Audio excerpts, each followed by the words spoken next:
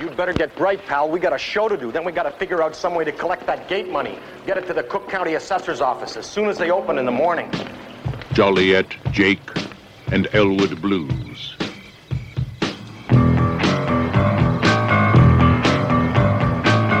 Two men with a mission, and only 11 days.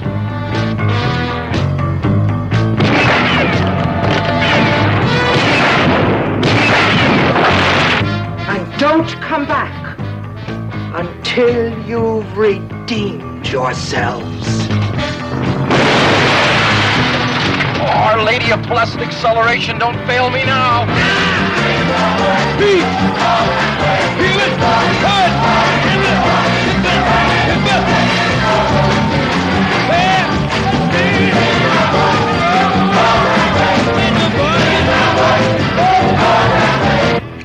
For me and the Lord, we got an understanding.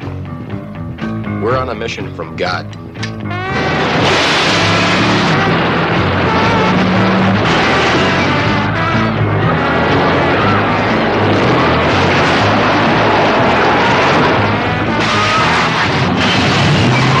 Lots of space in this mall. Mind will let yourself be free. People walking around every day playing games and taking scores. Trying to make other people lose their mind. Well, be careful you don't lose yours. Yeah, how are you going to raise $5,000 in 11 days without ripping off somebody? Dance to the jailhouse rock. Dance to the jailhouse rock. Dance to the jailhouse rock. Dance to the jailhouse rock. I remain celibate for you.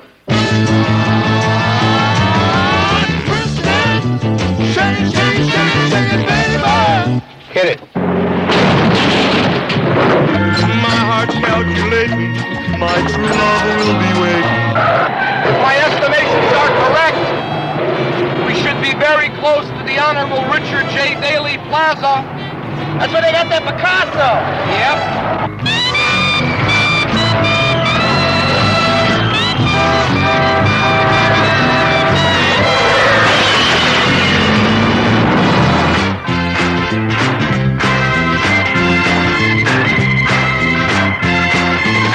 Sometimes I feel never satisfied.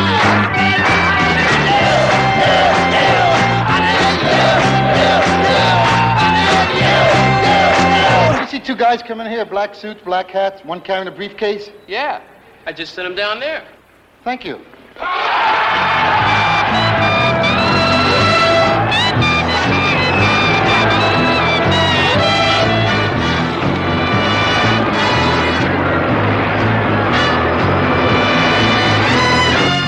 John Belushi.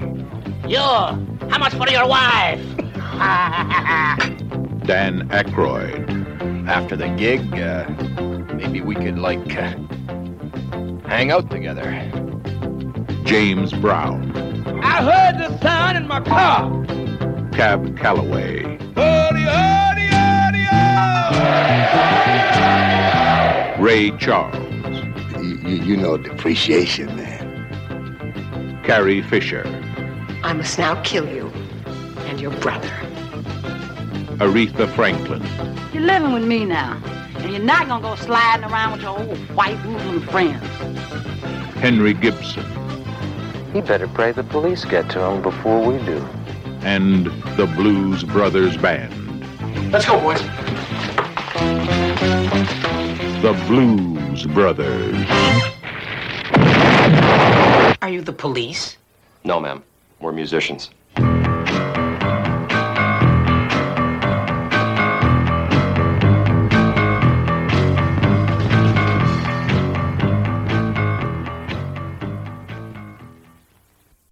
Hello, everyone. Welcome to the Dan Aykroyd Podcast. I am your host, Scott White. I am joined once again by Mr. Will Fordyce. Greetings.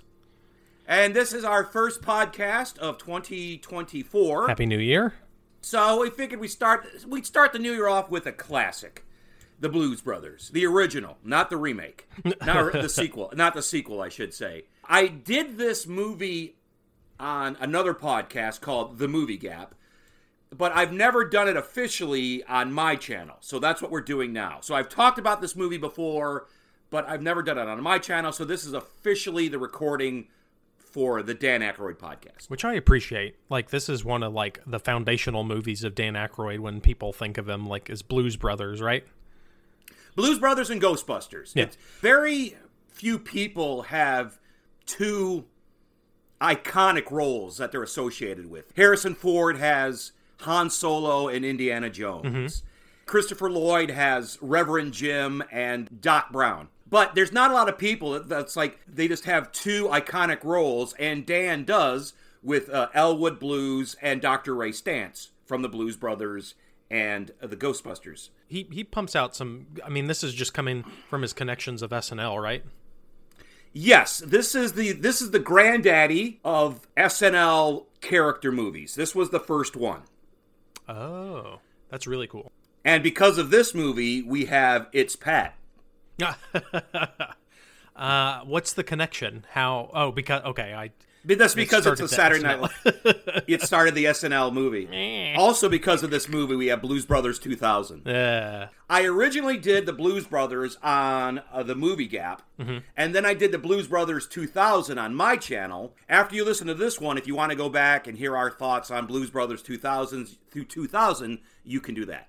After we get done with this, I'm gonna go jump over and listen to Blues Brothers 2000. I was going to assume that you've seen Blues Brothers, but I don't want to do that. So have you seen Blues Brothers before? I was aware of them, but no, this is the first time I'm watching this movie. Oh, so I'll get a fresh perspective. Yeah. Excellent. So overall, what did you know about the movie? What did you expect from the movie? And then how did you feel about the movie? So overall, what I knew about the movie was the big quote, "We're on a mission from God." Because that's the through line, and that's the main premise and the push through. So that's one of the things that I knew about it. Coming into it, I didn't know what to expect. I thought like an SNL movie in general, just kind of like, the plot points would be, very, kind of like similar stories, and they would hit the similar plot point markers. But what I thought about the movie was when I first started out, like some of the shots were great, and we can get into that. At first I was like a little reluctant. I was like, oh, okay, because it felt very, even though this came out in the 80s, it felt very 70s, because I guess we were just coming out of that era.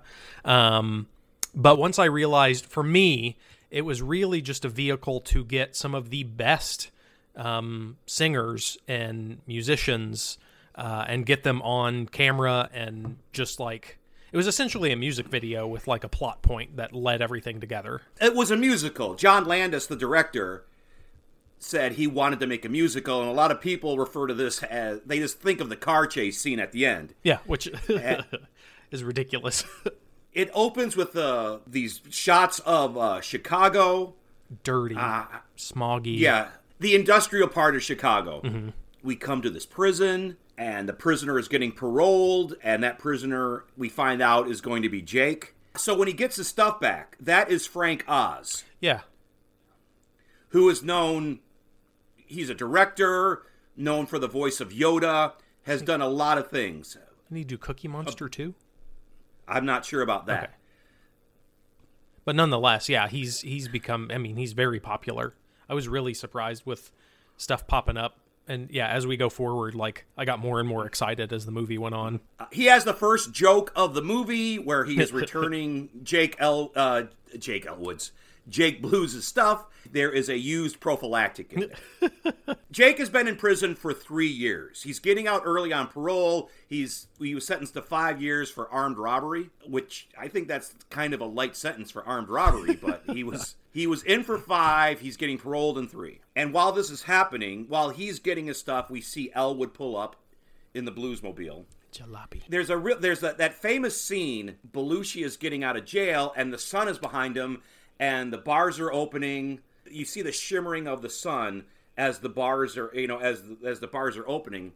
Why that scene is infamous is there was that book written, Wired, by Bob Woodward about Belushi's life, and then a film was made. Apparently, they had to get the shot at this time. The sun was perfect, It was like they could, if they didn't get it now, they'd have to wait another day to get the shot. Landis went to get Belushi, and Belushi was just coked out of his mind in his trailer. Man. They yell at each other, and Landis flushed Belushi's coke down the toilet, and Belushi got mad, and Landis punched him. Landis denies this, but people told Woodward something different. That's the backstory behind this iconic first shot of the movie. Well, and it's beautiful. It's an amazing shot, so I can understand. Yeah, it is. This movie is beautifully shot. The other SNL movies, you look like a television sketch. This looks like a movie.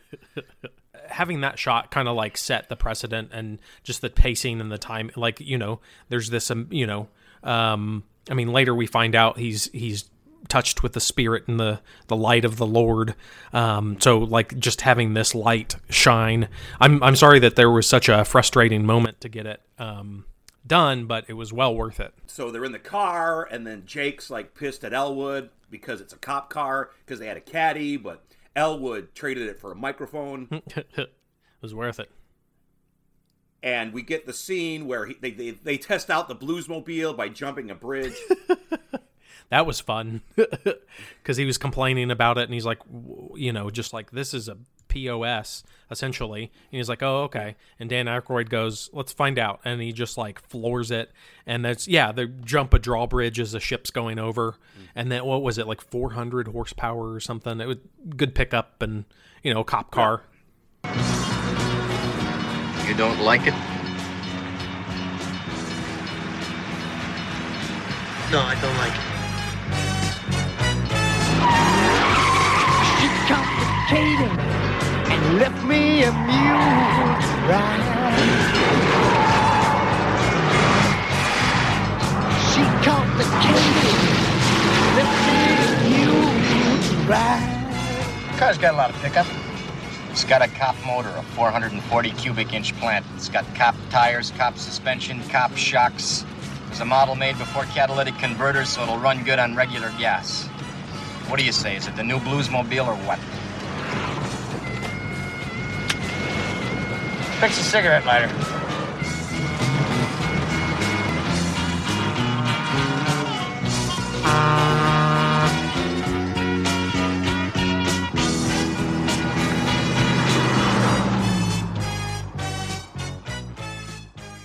Usually in a Dan Aykroyd movie, we get the fast-talking Dan Aykroyd, but that's not the Elwood Blues character is not that character. His sentences are very clipped. He doesn't run on. He talks like this. Only his sentences are usually like 3 or 4 words. This is a completely different character than the fast-talking pitchman. Very monotone, very low-key. And just you're saying throughout the entire movie. And he bullets them out. It's just like boom, boom, boom, and he gets to it. Elwood Blues, he's monotone through this entire movie. Jake is monotone too, but Jake has spikes. There's points in this movie where Jake loses his temper and raises his voice. You never get that from Elwood in this movie. The way he talks at the beginning is the way he talks in the middle, is the way he talks at the end. He never gets excited. It reminded me to have some similarities between when he did Dragnet, kind of in that realm. Funny you should say that, because I watched this on a DVD, and there is a making of the Blues Brothers. I also did a podcast on that, and one of the producers compared this movie to Dragnet. Very matter-of-factly. So yes, so you hit that right on the nail. That's what they said it was. Nice. Jack Webb. So they get, after they jump the bridge, the Dan Aykroyd takes Elwood takes Jake to their orphanage, because you promised you'd go see the Penguin after you got out of prison. So yeah, they go to their orphanage. And speaking of Dragnet, Dan did the movie Dragnet. Kathleen Freeman, who plays the Penguin, was also in Dragnet. Oh, was she the? I think she was the obnoxious lady. Yeah, that big piece of snot. That's right. So she plays a total opposite character. In this one, she plays a nun, and in Dragnet, she plays this foul-mouthed older woman. It turns out the orphanage where they are, where they were brought up, the hierarchy doesn't want to keep it, so they're going to want to sell it outright to the Board of Education. So they're not going to pay the taxes on it. Jake says to the Penguin, "Nope, $5,000, no problem. We can do that." And the Penguin, is, no, I don't want your dirty, filthy money. If she takes the money, it has to be earned. It can't be stolen. And then it's interesting because this I guess trope or this like story starter, like the big business is going out or something that their heart is connected to is going out. I think it was also, what is it? Is it Sister Act that they have to? I think number 2. And then Three Stooges, the movie. And then there's a couple of sketches, I think. There's a lot of sketches that this is kind of the catalyst that gets everything going. Yeah, the toughest nails none. And what's going on with I guess the kind of the church and the door shutting and kind of like opening by themselves? I thought that was a fun touch, just kind of like making it eerie. I think it's just the whole religious overtone of this movie. Okay. That scene where she just slides back and the door closes. Elwood is kind of scared of the penguin, but Jake isn't. Jake basically tells her, well, I guess you're shit out of luck. If you're taking my dirty money. And then she starts smacking Jake and Elwood with a ruler at first, and then she breaks it, and then she gets, looks like a pointer. A switch or a pointer. Probably and starts whipping them with it. And Jake and Elwood are sitting in these desk chairs, like for like elementary school. And Jake, who is, John Belushi, who is a more rotund person, very gets stuck in there. And as she's whipping him, he falls down the stairs in the chair. I always thought that was a stuntman. But I read, it's like Belushi did that and sprained his back. John Landis said Belushi did that stunt and he hurt his back and he was in a back brace for most of the shoot.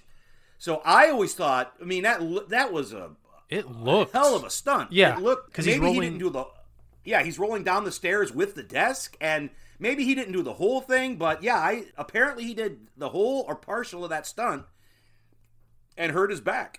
Yeah, when I was watching it, I was like, that poor stunt guy. Because that was, they took the long shot, too. They went all the way down the staircase, and you saw him, like, bounce a couple times. Oh, there's no cuts in the scene. It was done in all one take. So the roll down the stairs. Yeesh. I'm glad he kept going for a little bit then, because that was geez. So they're given their mission. We need $5,000 by X number of date, so the stakes are set. And then, I forget, was it Elwood says they need to go to church, or the nun says it, right? No, they need to go to church and find... It's Cab Calloway. Oh my goodness. And I didn't know that was him until the end of the movie when he started, getting into it. But, they go downstairs and see Curtis, right? Curtis, yes. Curtis, played by the great Cab Calloway, and Curtis takes him in. And you got to get religion. You got to go to the church. So it's Cab Calloway who sends them to the church where we meet James Brown, who is the preacher. And Shaka Khan is one of the parishioners. I saw her name in the credits. So Shaka Khan is in that scene as well. Yeah, man, this is a jam-packed movie. Like, I don't know what maybe it was... Because you said this was the first SNL movie? Yes. So maybe I don't know what strings they were pulling or... it's, Unfortunately, they didn't have to pull a lot of strings because John Landis said, besides Ray Charles, James Brown, Aretha Franklin, John Lee Hooker, they were not in demand at that time. So they were very easy to get. Oh, okay. But they wanted these people. They were happy to do it, and it gave a renaissance to all their careers. So I'm glad that they did it.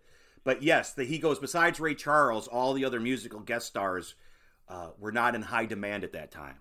Hard to believe, like Aretha Franklin. Wow. Hard to believe, but yeah. My goodness. Good timing then. Yeah. So they get to the church, and then I guess James Brown kicks off kind of not a sermon, but like a song or a hymn to get everybody in the spirit. And then we see, and this is something I appreciated that made me think it was more like music video-ish, is they had these like nice little pauses where they had, people started dancing, people started singing, and like you said, it was almost like a music video. And the church just started going, and they had choreographed dances, and it was great.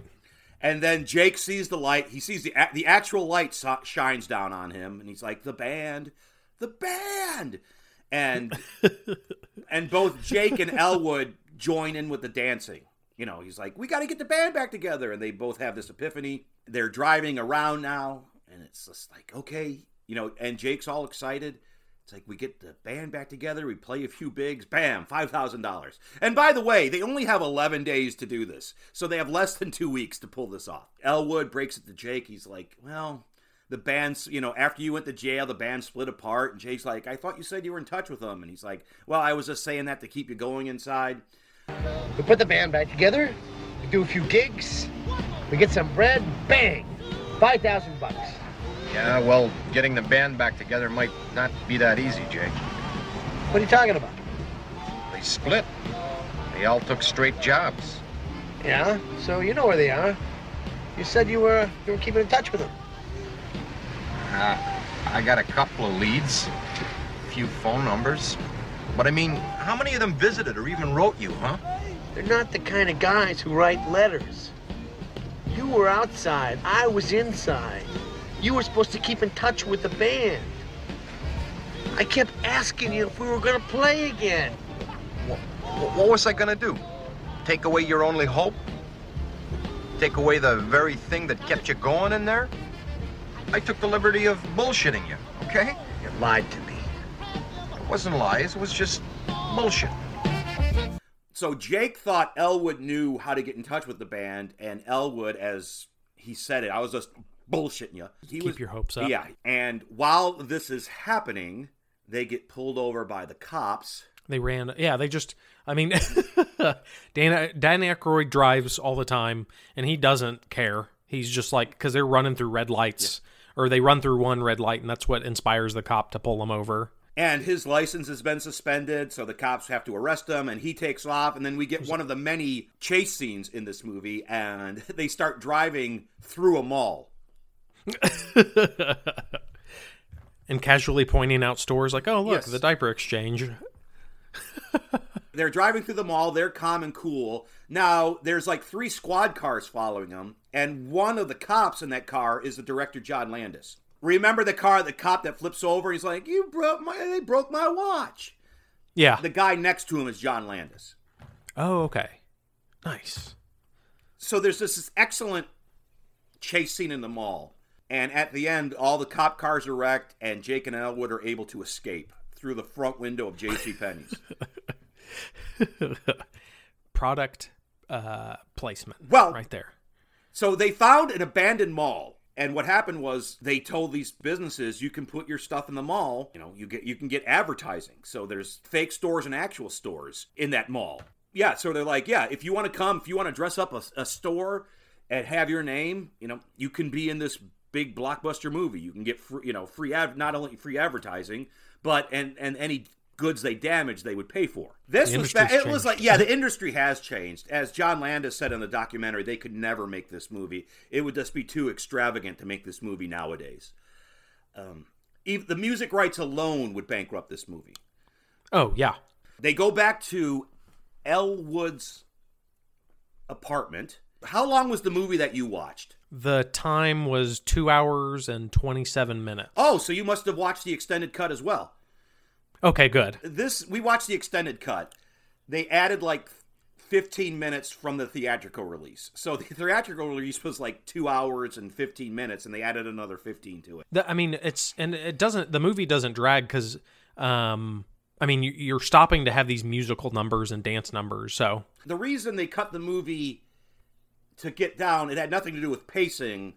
It had to do with showings.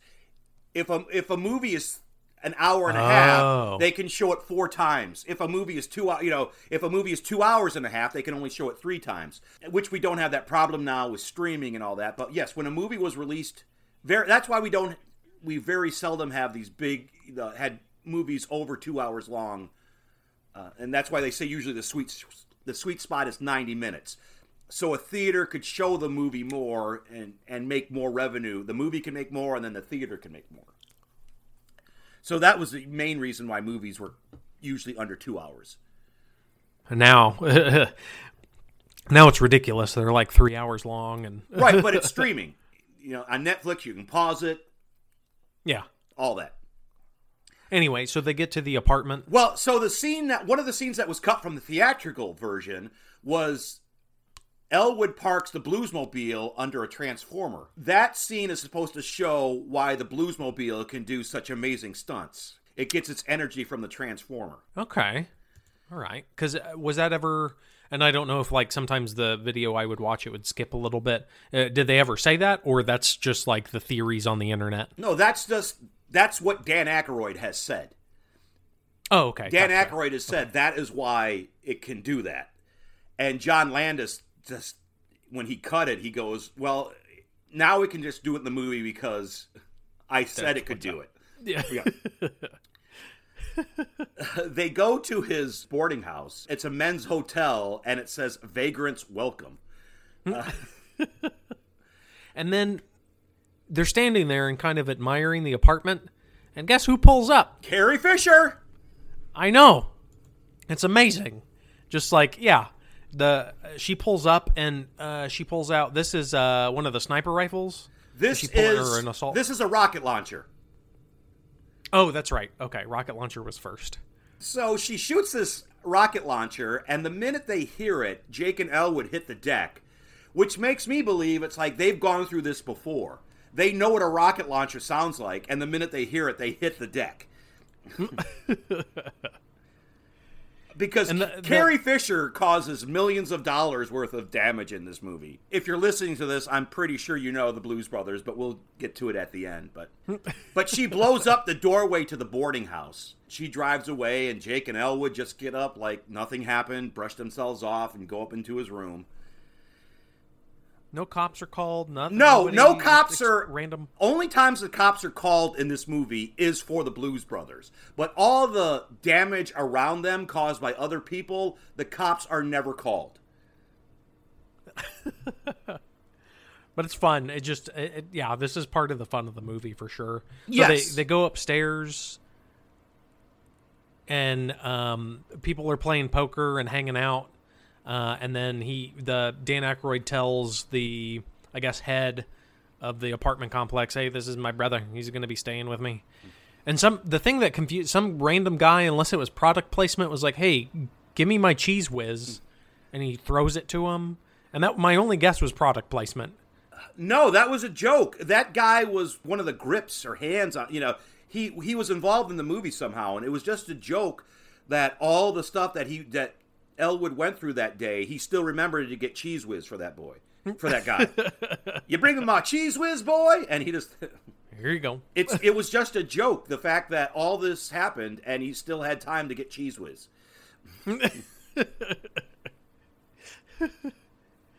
And then, yeah, this was one of the funny scenes, is they go into the apartment, and it has enough room for the door to open, a bed, and a stovetop. And trains are running by on a consistent basis. Yes, his window is right by the L train in Chicago.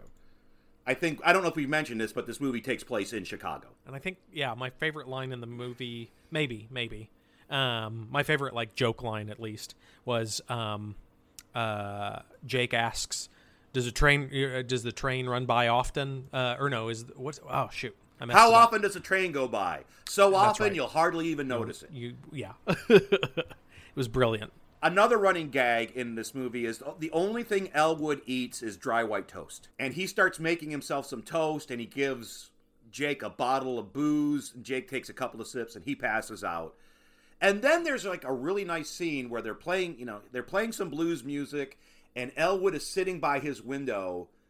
And then we get a shot from inside, and then we get a shot from the outside where the trains are going. It's a really nice shot of just Dan in his window in his apartment.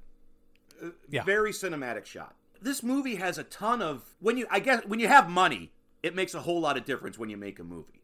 You can do multiple shots, you can get close-ups, you can do cuts like that. That scene, that probably took hours to shoot, and it's on screen for like 3 seconds. But that's what makes a great movie. When you have the time and the money to do it. Noted. and not that you can't make a good movie on a smaller budget, but a bigger budget helps. No, and then I think this was, when did, from your perspective, because this isn't like the golden era of Hollywood, and this is before like movies were just like, huge and massive. I mean, was this a big blockbuster? Did it take in a lot? It did and it didn't. So this movie went over. This was one of the most expensive movies ever made at the time. It went over budget a ton. Okay. And it did all right in the States, but it did massive business overseas. So it was an international hit. Okay. Its budget was $23 million in 1980, and it brought in like $115 million nationwide. So nationwide? Yeah, okay. I mean worldwide. Worldwide. Okay. So it was a giant hit. I mean, just not in the States. And then eventually, but now it's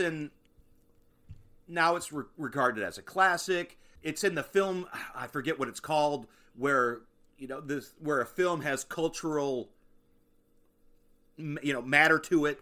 Yeah. I can't remember exactly how it's worded, but cultural significance. So it's in that realm. One of the reasons they said it didn't make a lot of money in the States is a lot of movie theaters down south wouldn't show it because of all the black people in it. A lot of southern states, they were like, this is a black movie, so we're not going to show a black movie in our theater. Oh, okay, well, they missed it because like I said, this is like, I have my opinions and thought processes, but it's just like amazing music and just like, it's a fun movie. So too bad for them. So the next day, because they fall asleep after that scene that you talked about, and they're sleeping in their room, and then we see John Candy pull up with the police. Shows up with two of the troopers that were chasing them the other night because they had Elwood's license, but when he renewed it, he put Wrigley Field, the address to Wrigley Field on there, so they didn't know who he would. But John Candy is Elwood Blue's parole officer. He knew where they lived, and he brought the troopers there. And once again, we see Carrie Fisher out front. And she sees the cops, and she's like, shit. And she pulls away. John Candy takes the two cops up. They confront the guy at the front desk, just tell us what room they're in. And they get up there, and they're just about to kick the door in, and Carrie Fisher blows up the building. Yeah, she pulls out, like, I guess a remote control and just detonates, I assume, C4, and just brings the entire building down. The entire building down. It's great. And the thing in this is, nobody reacts the way they should. And that's part of the comedy in this movie. Is the whole building is blown up. And we see Jake and Elwood just crawl out of the rubble. And they put on their hats and I was like, we got to go to work. Oh, it's almost 9 o'clock. Yeah, it's almost 9 o'clock. We got to go to work. And they leave. And then like 10 seconds later, we see the two cops and John Candy. So what happened was those three actors, I don't know if it was John Candy or not. I didn't see his face. So I don't know if it was John Candy and the actual two actors or if they were stand-ins. But whoever they were, they had to lie down and they had to put all this rubble on top of them. Then John Belushi and Dan Aykroyd had to lie down on top of them. They had to put all the rubble on top of them. Ooh. John Belushi and Dan had to crawl out. They leave, and then they have to wait, and then they crawl out of the rubble. So. But that's like putting it together. It's definitely putting it together. Yeah. Yeah. That's fun stuff. But again, nobody's put on higher alert. It's just after the Blues Brother, even though somebody's going around town detonating buildings. Right. Somebody has blown up that building, and somebody has a rocket launcher and blown up that building. And they're just after Jake and Elwood. Yeah. So they go, They go to work. Is that it? Yes, and that scene was cut from the original movie too. They go to Elwood's job, and he works at a glue factory. So that's how he gets his hands on that glue, which he uses later in the movie. In the theatrical version, that scene was cut where he quits his job. That is because in that scene, Dan is wearing safety goggles.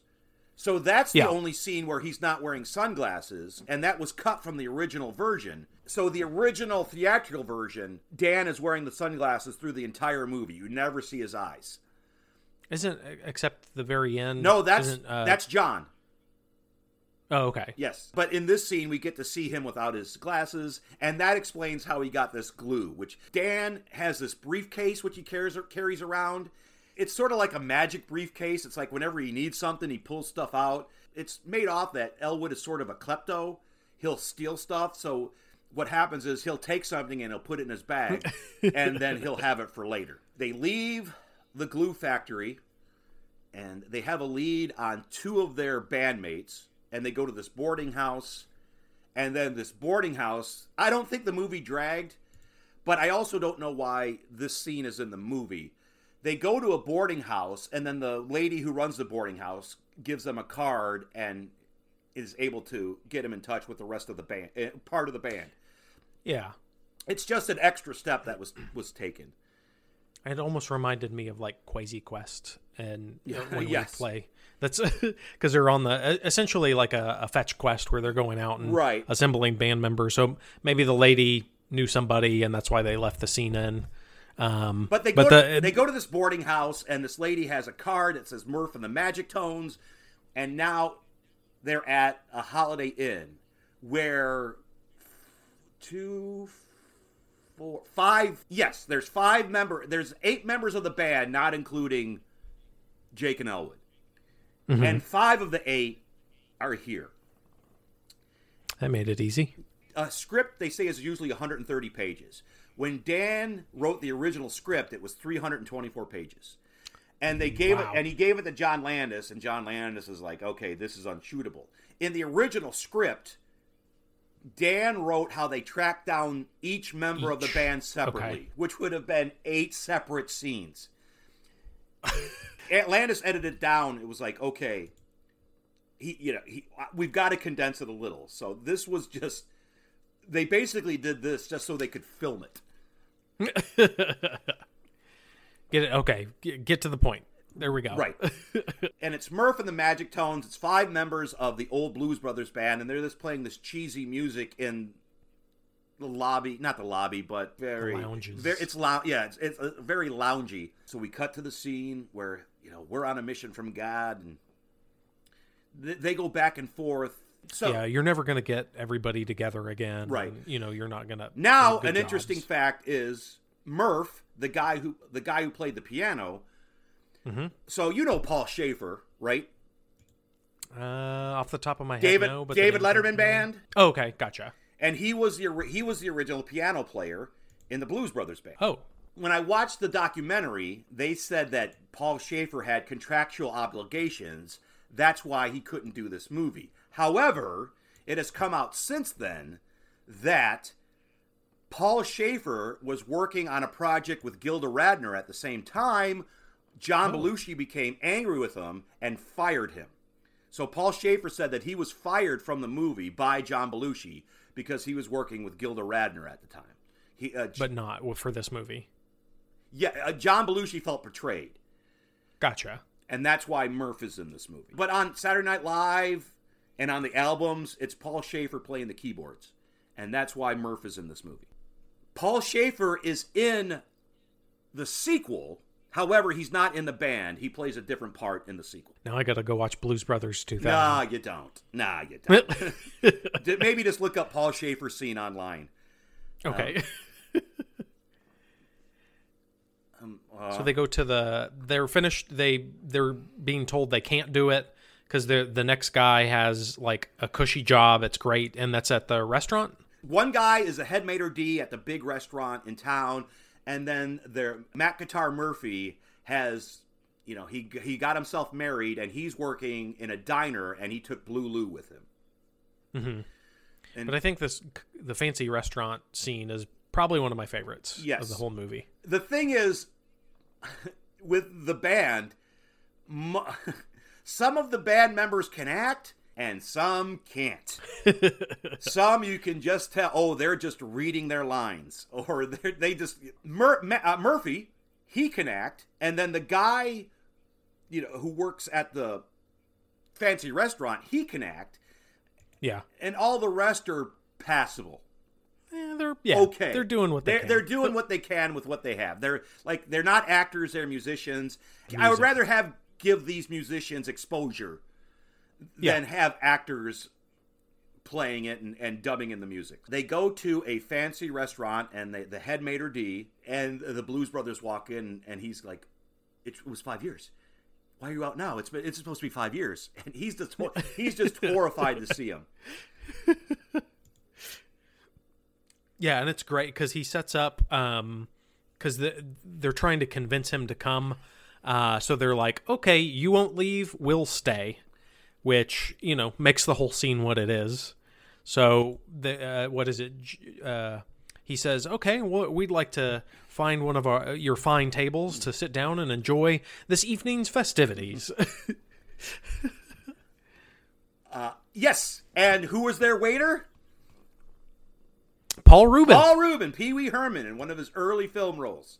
And he's not playing Pee Wee Herman. He's playing Paul. Which is great to see. Yeah, they order Dom Perignon and 5 shrimp cocktails and white bread for Elwood. I shouldn't say that Elwood only eats white bread, because in this scene he does eat the shrimp cocktail. But that was, he orders white bread all the time, and that's his go-to. That's his go-to. But I think they did the romantic arm twist when the shrimp cocktail came, and they fed each other. And then they start flipping shrimp cocktails into each other's mouths. Yeah. And they become these horrid, just patrons. And I guess the restaurant goers start kind of noticing and start complaining. Right. One of because them says, this is very pinky finger up posh, restaurant. Very posh. Super posh. This is like candlelit. This is a restaurant dinner. where you would want to be a waiter, where being a waiter here would put you in a higher tax bracket from the tips. Yeah. Yeah. Every night's a good night. Every night's a good night. Because he's taking orders, and he's like, okay, dinner at 11:30. It's like they're serving dinner at 11:30? It's like... So, then they start... They get more rowdy as it becomes apparent the guy's not going to leave. Yeah, he starts. They start harassing another table. He offered. John Belushi, Jake. How much for? He wants to buy the guy's women, and he's acting like a sheik that who has multiple wives. I want to buy your children, your wife. I want to buy your women. And he keeps bouncing back and forth until just kind of doesn't the guy keep saying no? No, and then he says, if you say no, my brother and I that's right. come here for breakfast, lunch, and dinner every day of the week. And he's like, okay, you got me. And they leave, and then the scene just ends with this irritated guy just yelling in the maitre d's' ear, Sir! And he doesn't. He's just given up. And he has just given up.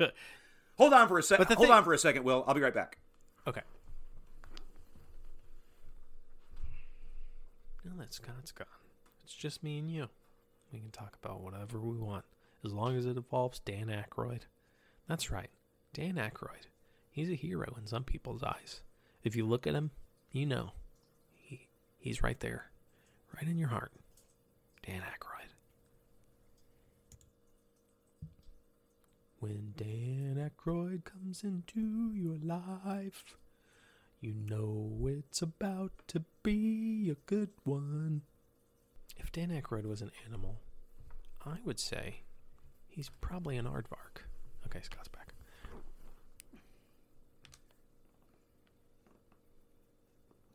Okay, I'm back. Sorry about that. Welcome back. Yeah. No trouble at all. I was just talking to your audience. Yes. Oh.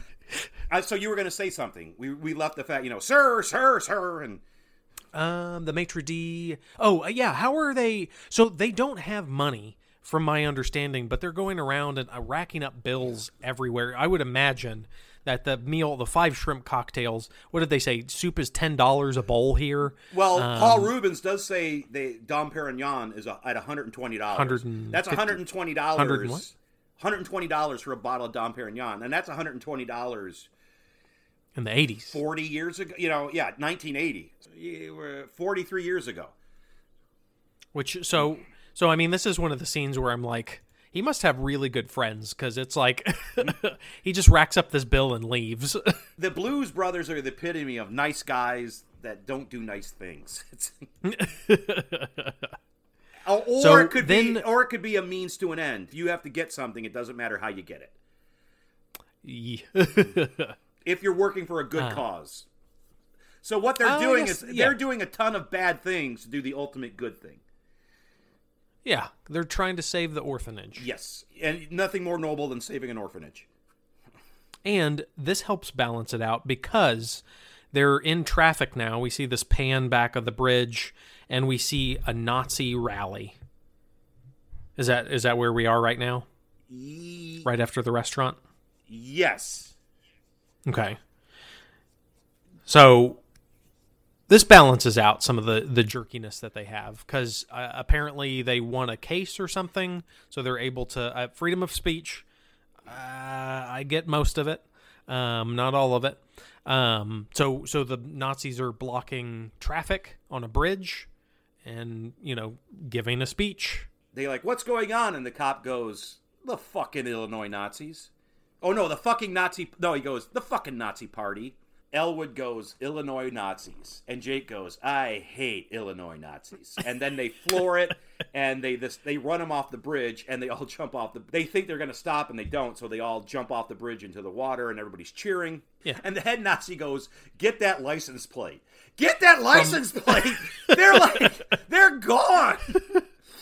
And because they were in a ditch, essentially, and through some brush. Yeah. But somehow they're going to get that license plate number. Yeah. So that was a good scene to balance out the jerkiness at the restaurant. Right. Now we're in a downtown Chicago, and we go to the diner and while this is happening, and 95% of this movie, there is music playing.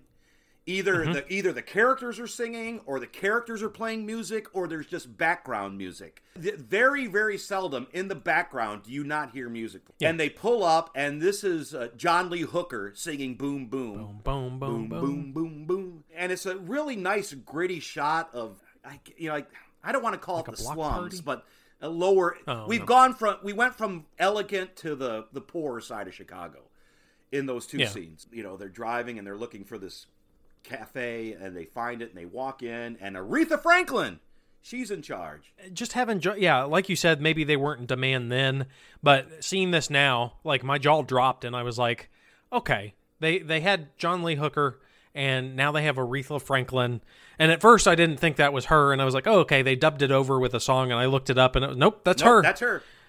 Okay, that's because they're there to get Aretha Franklin married their I forget what instrument he plays, but he's the cook in the kitchen now. Aretha Franklin married Matt Guitar Murphy, and one of the employees is Blue Lou, who plays the saxophone. Oh, that's right. So, and then this was a funny thing when they're ordering. Aretha comes up before they know who it is, and he's like, I want 4 fried chickens and some white toast. And he's like, 4 chicken wings, chicken legs. I want 4 fried chickens and some white toast. And so he's ordering like these whole fried chickens, 4 of them.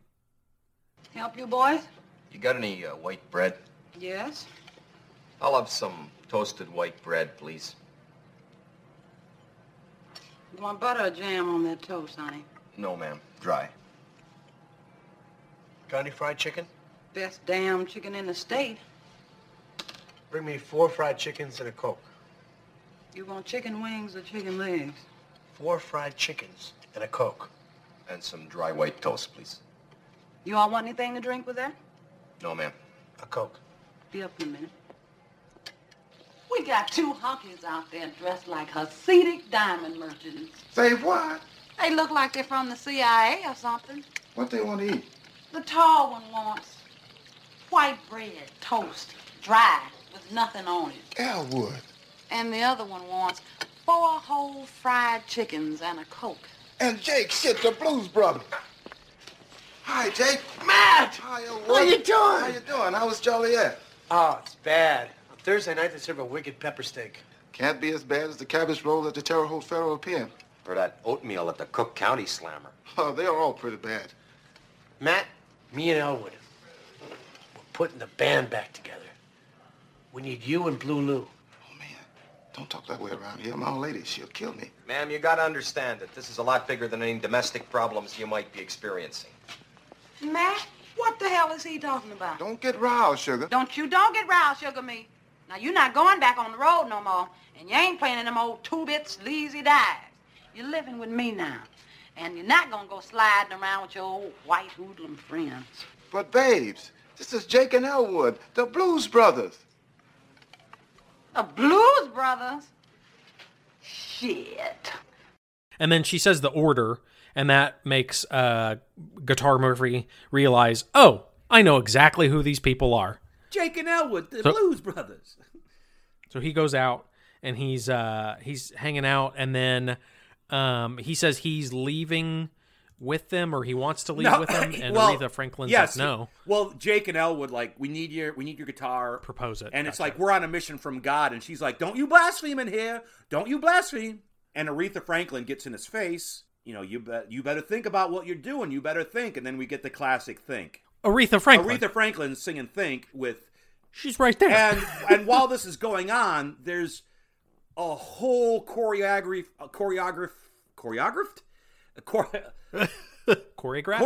thank you, number of the people outside the diner dancing. Oh no, wait a minute. Yeah. Yes.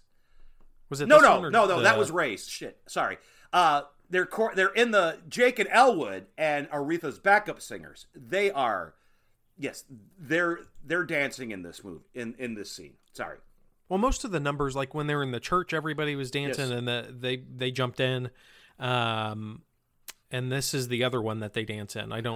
There's no other dances yet, not that I'm aware of. And the song ends, and Matt leaves, and so does Blue Lou. So now, got to do what I got to do. They leave, and now they have the band back together. We have a quick throwaway scene that cuts to Carrie Fisher studying a flamethrower manual. Yes.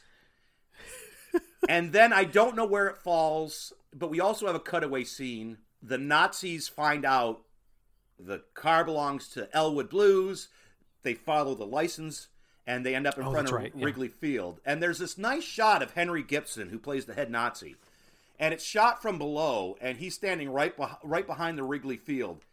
And he's like, anybody with a record like that's going to fuck up. And when he does, he better pray the police get to him before we do. So now, the police are after the Blues Brothers, and the Nazi party is after Blues Brothers. So Carrie Fisher. And Carrie Fisher is after the Blues Brothers. For some reason. So now we have 3 people after the Blues Brothers. But keep that in mind. End of part 1. Intermission. To support this podcast, please go to www.patreon.com/Scott White and give what you're able. If you're listening on iTunes, please give a review. That should help people find this podcast. And no matter what services you use to listen, please leave feedback. We always want to improve. Thank you for listening to the Dan Aykroyd Podcast.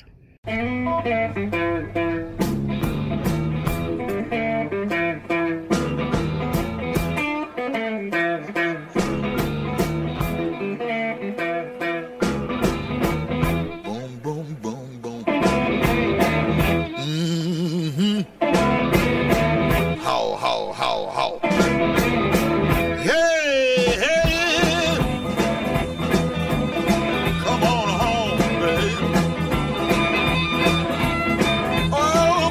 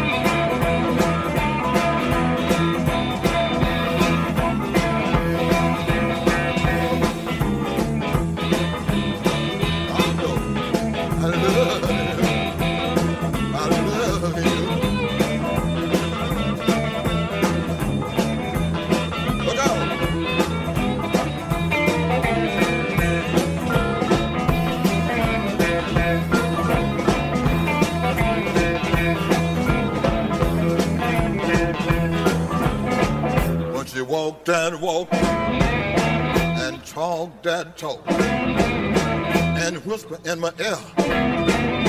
Tell me that you love me. I love that talk, that baby talk. But when you talk like that, I can't take it like that. How? Hey, come on, baby. Walk your walk, talk your talk, talk your talk, baby. Talk. Cross the streams.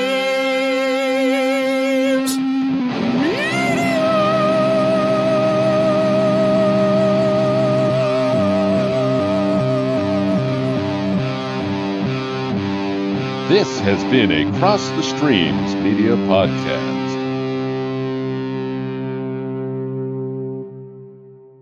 Forget it. $5,000, no problem. We'll have it for you in the morning. Let's go, Elwood. No, no. I will not take your filthy, stolen money. Well, then. I guess you're really up shit creek. I beg your pardon. What did you say? I offered to help you. Mm-hmm. You refused to take our money. Mm-hmm. Then I said, I guess you're really up shit creek. Ow! Christ, Jake, take it easy, man. Elwood. Oh, Jesus Christ. Ow! Jesus Christ. Fuck you, bitch. Hey. Jesus Christ. Oh, you fat penguin! Fuck this noise, man.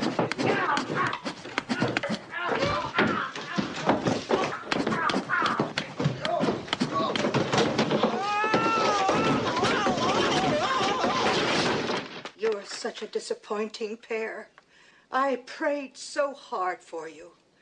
It saddens and hurts me that the two young men whom I raised to believe in the 10 Commandments have returned to me as two thieves with filthy mouths and bad attitudes. Get out and don't come back until you've redeemed yourselves.